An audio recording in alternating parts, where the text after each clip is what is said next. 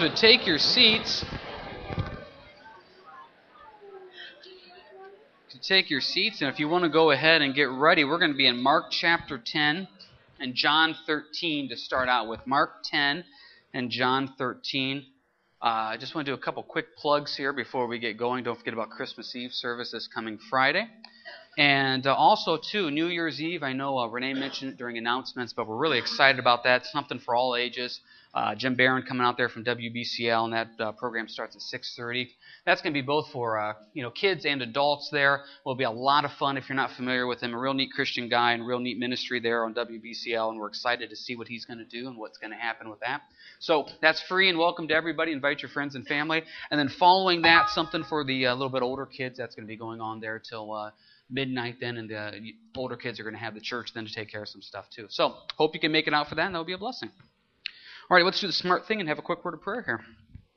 Heavenly Father, as we come to you now, what a wonderful time here this morning just to talk about you, your birth, just seeing those kids, and we really do praise you and thank you for who you are and what you're doing. We just do praise you, Lord, and ask for your blessing upon this teaching and this message through your Spirit. In your name, amen.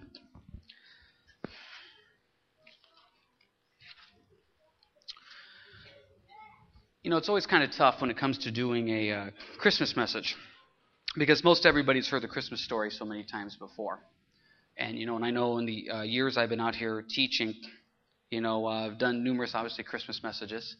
And it's always a blessing to do, but each time I look at it, I try to say, okay, Lord, what angle do you want us to go with this? Because we all know the story about Jesus being born in the manger. We know that. And obviously it's a good story. But the reality of really what was happening and what was going on sometimes is a little bit different than what we have in our Hollywood version of it. Obviously, when we look at what happened there, the reality of Jesus being born, God becoming man, it's absolutely amazing when you stop and you think about that. And the way that he came into the world that way is just absolutely fascinating. Now, I don't know about you, but when you see Hollywood present the birth of Christ, it's always so clean, so cut.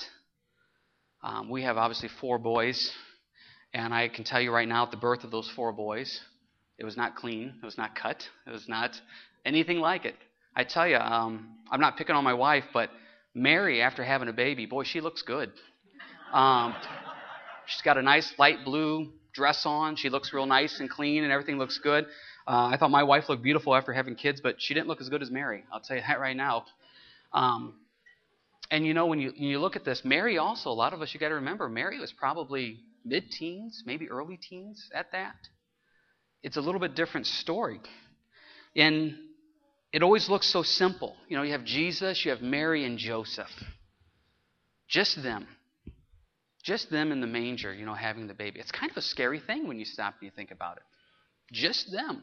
Because nowadays, obviously, when someone's having a baby in the hospital, the room is just completely full of people and nurses and medical things, everything going on, all the different types of doctors. But it was just them. I mean, obviously you're thankful for the doctors to be there. They know what they're doing. I know, and it's kind of an interesting note here. I was thinking about this as I was preparing the message, about what Dawn and I went through when we were having our kids and the doctors. And I don't know if this is normal or not, but for us, with each one of our boys, we had a different doctor deliver the baby. So 4 babies, 4 different doctors. The first doctor, the best way to describe her was she looked like Oprah, she sounded like Oprah, she acted like Oprah. I'm not kidding. Somebody else out here at church had the same doctor, and it's like, really was a lot like Oprah. The second doctor was a woman, never met her till the day of the birth, neither Dawn or I. And we're getting ready to have the baby, and she walks in, and she's the doctor, and hi, I'm James, hope you have a medical license. We don't know anything about you.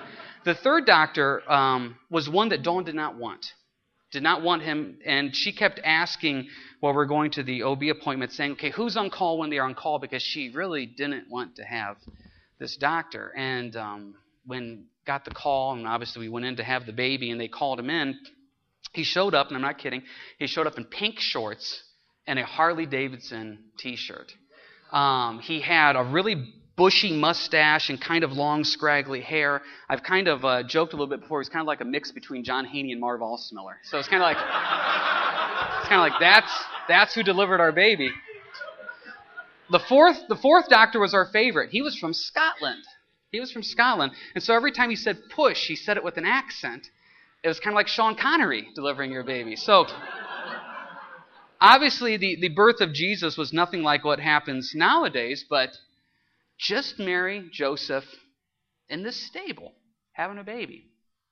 Now, once again, that's the whole purpose of Christmas, isn't it? The point of Christ being born. But this is where the message takes an interesting turn. I don't know where I first heard this, but the phrase born to die. Somebody was using that phrase to describe Christ, that Jesus was born to die. And if you think about that from the beginning, that's the reason he came to this earth, was to be born, so that way 33 years later he could die. That was his sole purpose. When we look at the manger scene and we look at Christmas, we don't think of that. We think of the story of the cute little baby, of the Joseph and Mary, the shepherds and the angels. We look at that perspective. Clean, cut, nice, fun. We don't look at it as being born to die. But yet Christ, he looked at it as being born to die. Here in Matthew chapter 10, verse 45, look at the way he describes his mission. Matthew 10, verse 45. It says, "For even the Son of Man did not come to be served, but to serve." Look at that one more time. "For even the Son of Man did not come to be served, but to serve." Mark 10:45. Excuse me, I said Matthew. Mark 10:45. Oh, stop moaning. One book to the right. You guys are that lazy.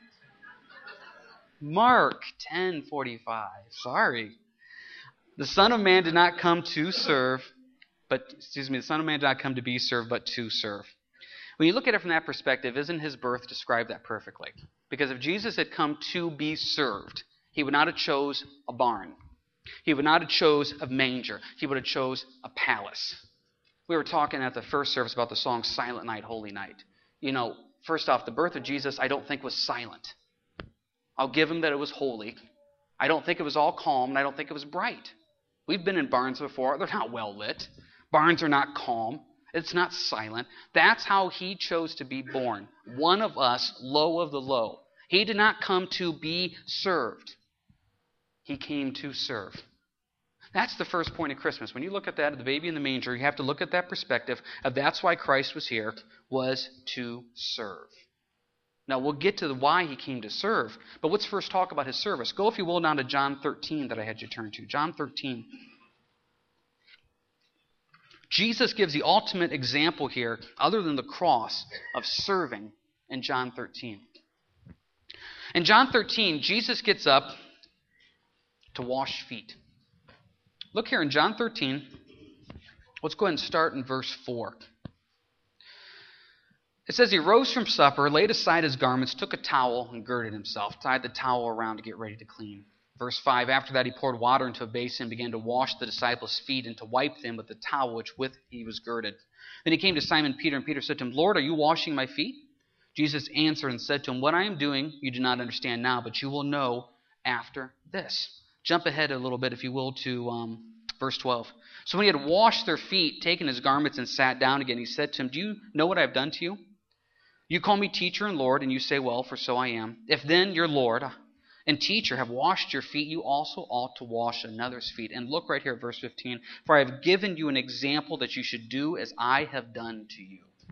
He is the ultimate example of servanthood. Washing feet was the lowest of the low job back during Bible times.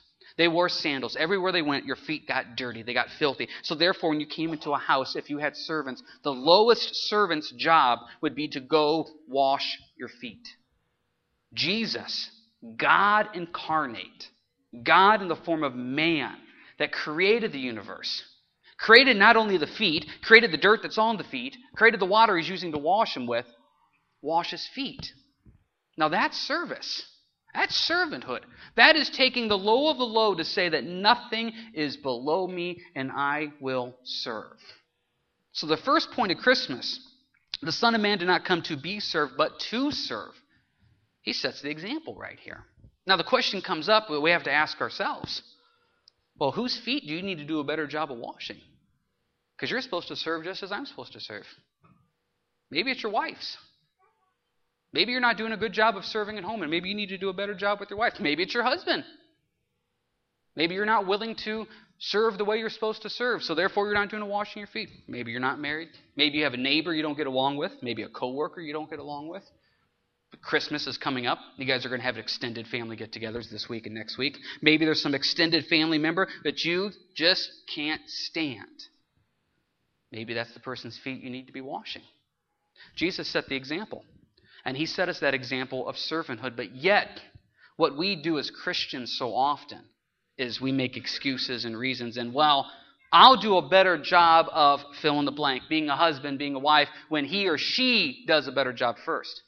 I'll be a better coworker when my coworkers aren't so rude and nasty. You know what? I'll go up and talk to those extended family members that I don't like, but they need to come to me first and make peace. I'm sorry, but that's not washing feet. That's letting somebody else wash your feet first. And then you say, now I'll return the favor. Jesus said, no, the example I set is you serve first.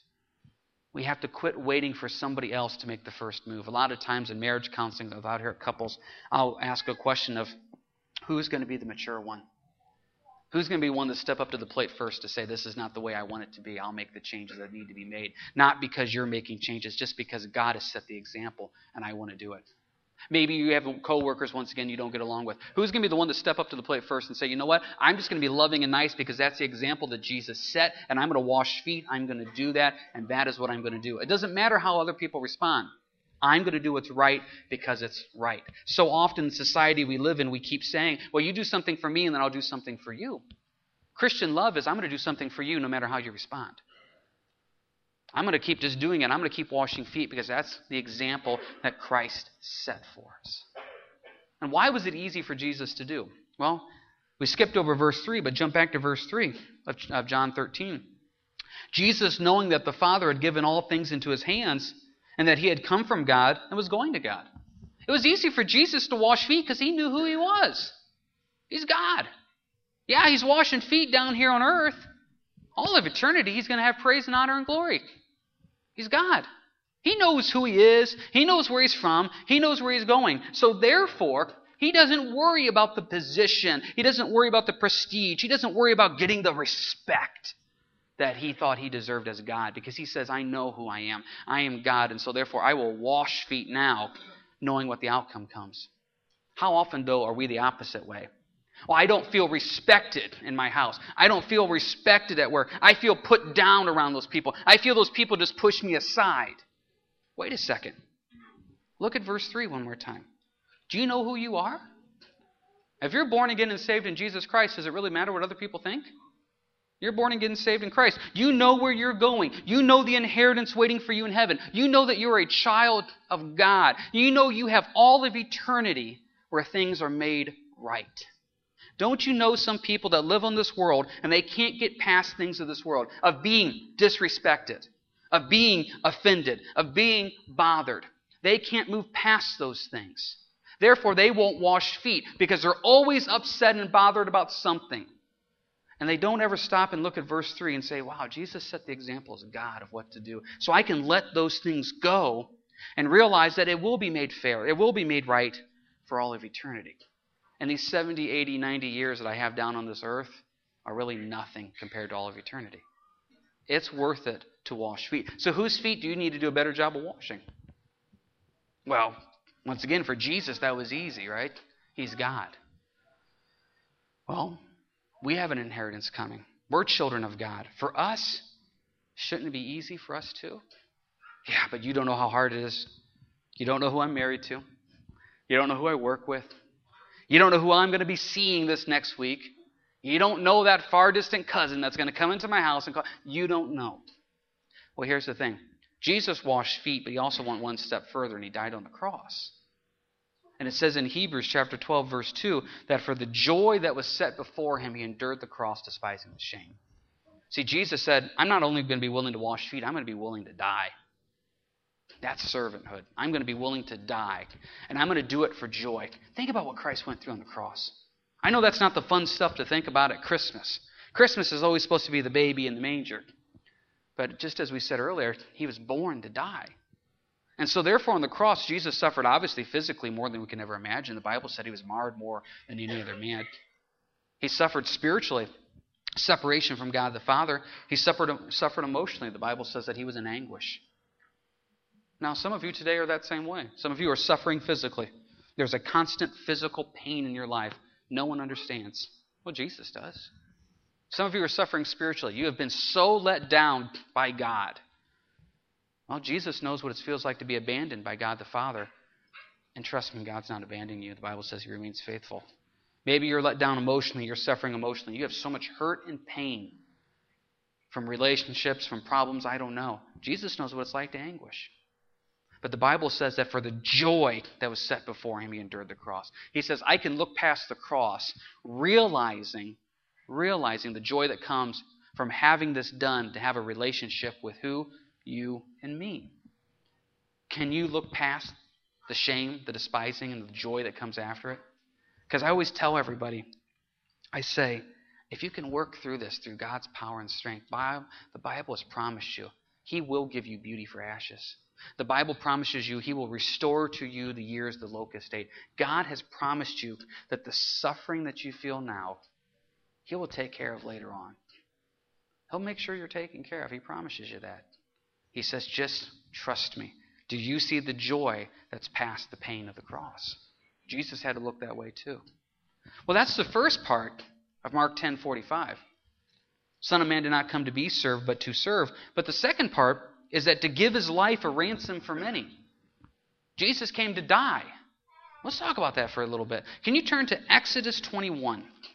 Exodus 21. Really neat passage here, and most of the time you don't think of any type of Christmas stuff dealing with the book of Exodus, but there's a really neat picture in here that we want to build on. Exodus 21. As you're going to Exodus 21 is all about being a bondservant. Back during Old Testament times, if you had debts you couldn't pay, you became a servant. And you served your master for 6 years. Well, when your 6 years of service were up, your debts were paid off, you were done after 6 years. That was the longest it could go. Well, after the end of the 6 years, as you're going to Exodus 21, after the end of the 6 years, if you had such a strong relationship with your master that you said, you know what, I don't want to be quote-unquote free. I want to stay with my master and keep serving him. What you would do is you would go over to the doorpost like this over here. Your master would take an awl and pierce your ear. And as he would pierce your ear, then when people saw you later on and saw your ear being pierced, they would say, that's a bondservant. That person has willfully chose to stay with their master when they could have had freedom. They're not a slave. They willfully chose to stay with their master because they loved their master, and that's what they chose to do. Well, look here in Exodus 21, verse 2. It says, if you buy a Hebrew servant, he shall serve 6 years. And the seventh, he shall go out free and pay nothing. Now, if he comes in by himself, he shall go out by himself. If he comes in married, then his wife shall go out with him. If his master has given him a wife, and she has borne him sons or daughters, the wife and her children shall be her master's, and he shall go out by himself.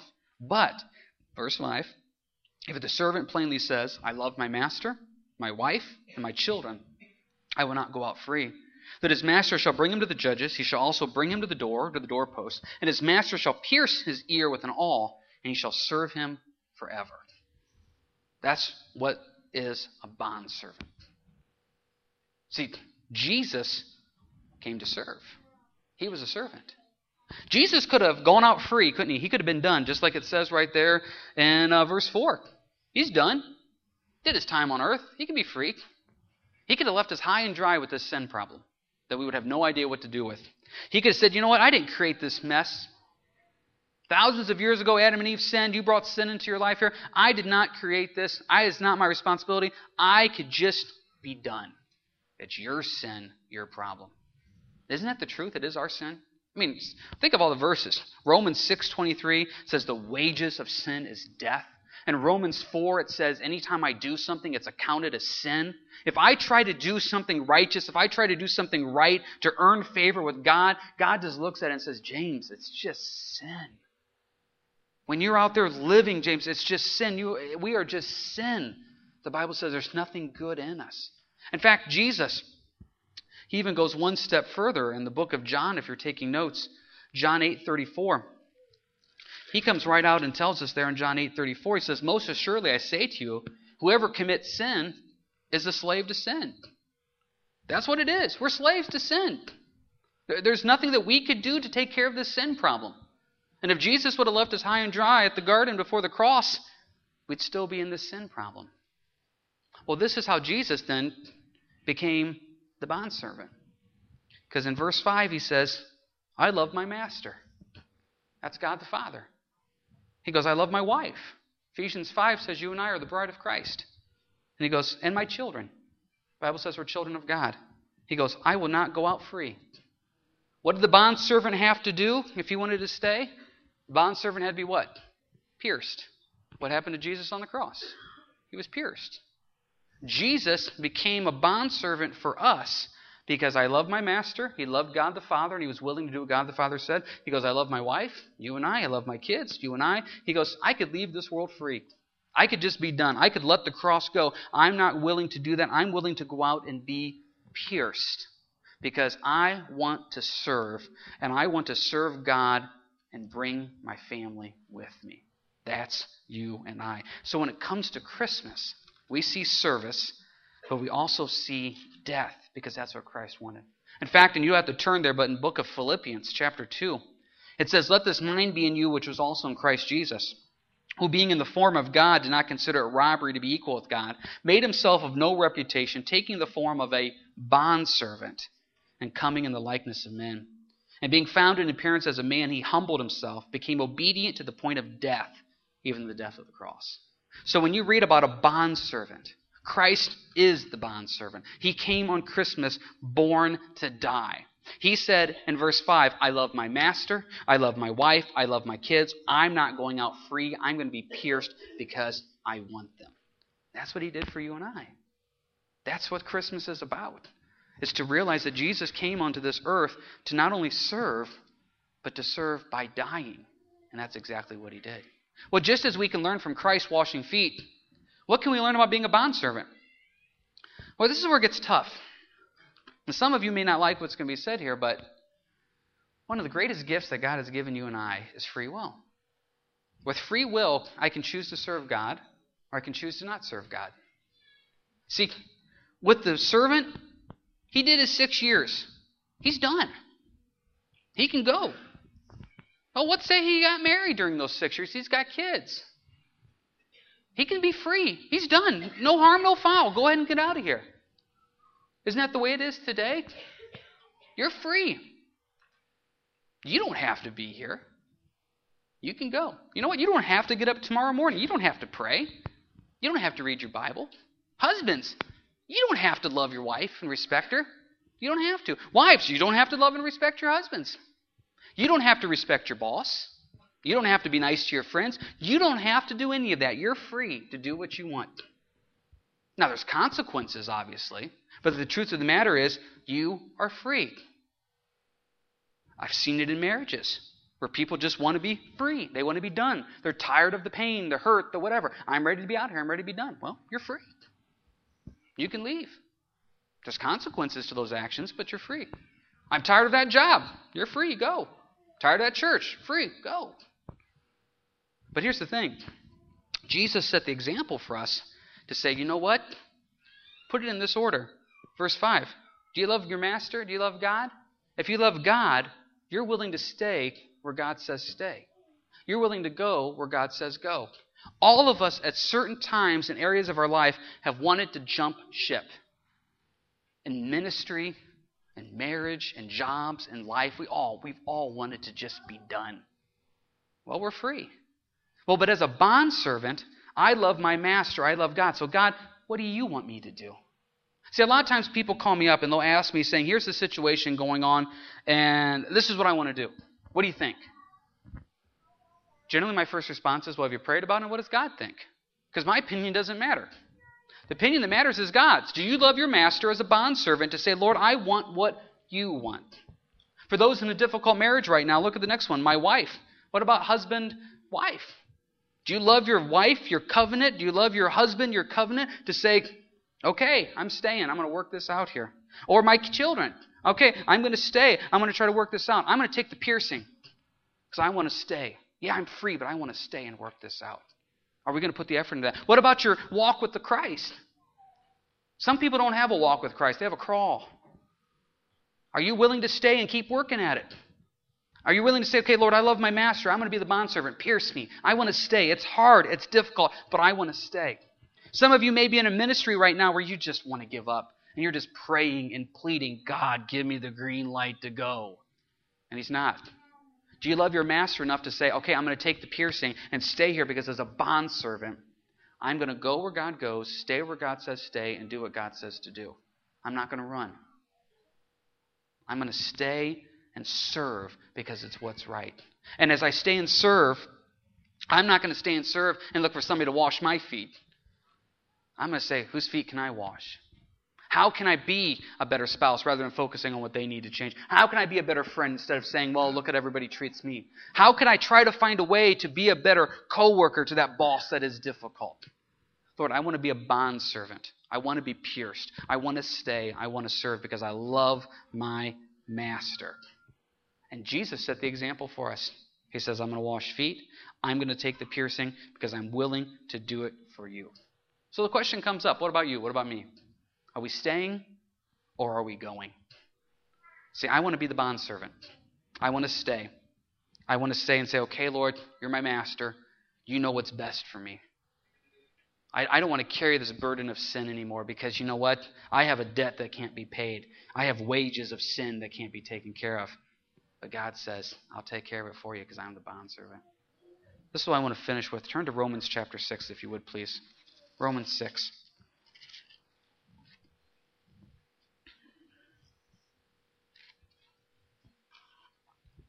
Romans 6 does a nice job of finishing us up, of telling us about the free will choice that we have. Romans 6. Let's look at verse 16. Do you not know that to whom you present yourselves slaves to obey, you are that one slave whom you obey, whether of sin leading to death or obedience leading to righteousness? Okay, right there it's simple. You're going to be a slave to something. You're either a slave to God, a bondservant to the Lord because of the righteousness of Christ, or you're a slave to sin. Now, I always find it very funny when people in the world tell me that they're a slave to no man and they're their own free person. No, they're a slave to lusts. They're a slave to desires. They're a slave to whatever lust or passion or sin that they have that they know is wrong. They're a slave to that. That's the way the world does it. It enslaves you in sin. And Paul comes around and says, you're a slave. You're either a slave of God, a bondservant following Him, or you're a slave to sin. Verse 17. But God be thanked that though you were slaves of sin, yet you obeyed from the heart that form of doctrine to whom you were delivered. And having been set free from sin, you became slaves of righteousness. You became the bondservant to the Lord because Christ set the example. Because jump now, look at verse 21. What fruit did you have then in those things of which you are now ashamed? For the end of those things is death. But now having been set free from sin, you have become slaves of God, and you have your fruit to holiness, and the end everlasting life. For the wages of sin is death, but the gift of God is eternal life in Christ Jesus our Lord. And that's exactly why we're here today. That's Christmas. The gift of God is eternal life in Christ Jesus our Lord. Mark 10:45. Jesus came to serve, not to be served. He washed feet. We need to wash feet. He was obedient to the cross to see the joy past it. I'm going to be obedient in sufferings too because I see the greater joy after it. He became the bondservant, Philippians 2. And as the bondservant, he said, I love my master, I love my wife, I love my kids. I'm staying because I love them. God says, can you be that same bondservant? Can you say, Lord, I love you enough to stay and serve wherever you've called me? Because no matter what, I'm going to be a slave to something. I'm either a slave to the world and sin, or I'm a slave to the righteousness of God. And I tell you, if that's the choices, I know where I want to be with that. And so as you celebrate Christmas this year, don't lose the fact of the beautiful story of the baby in the manger and Mary and Joseph. It is a beautiful story. But also as you look at that, don't forget what it really means. Mark 10:45. Jesus came to serve and to die. And that's love. And Christmas is just the first step in the process of our eternal life. That's a beautiful, beautiful picture. So, Tim and Kelly here, if you want to come forward for the final song. Appreciate you guys coming out today. If I don't get a chance to talk to you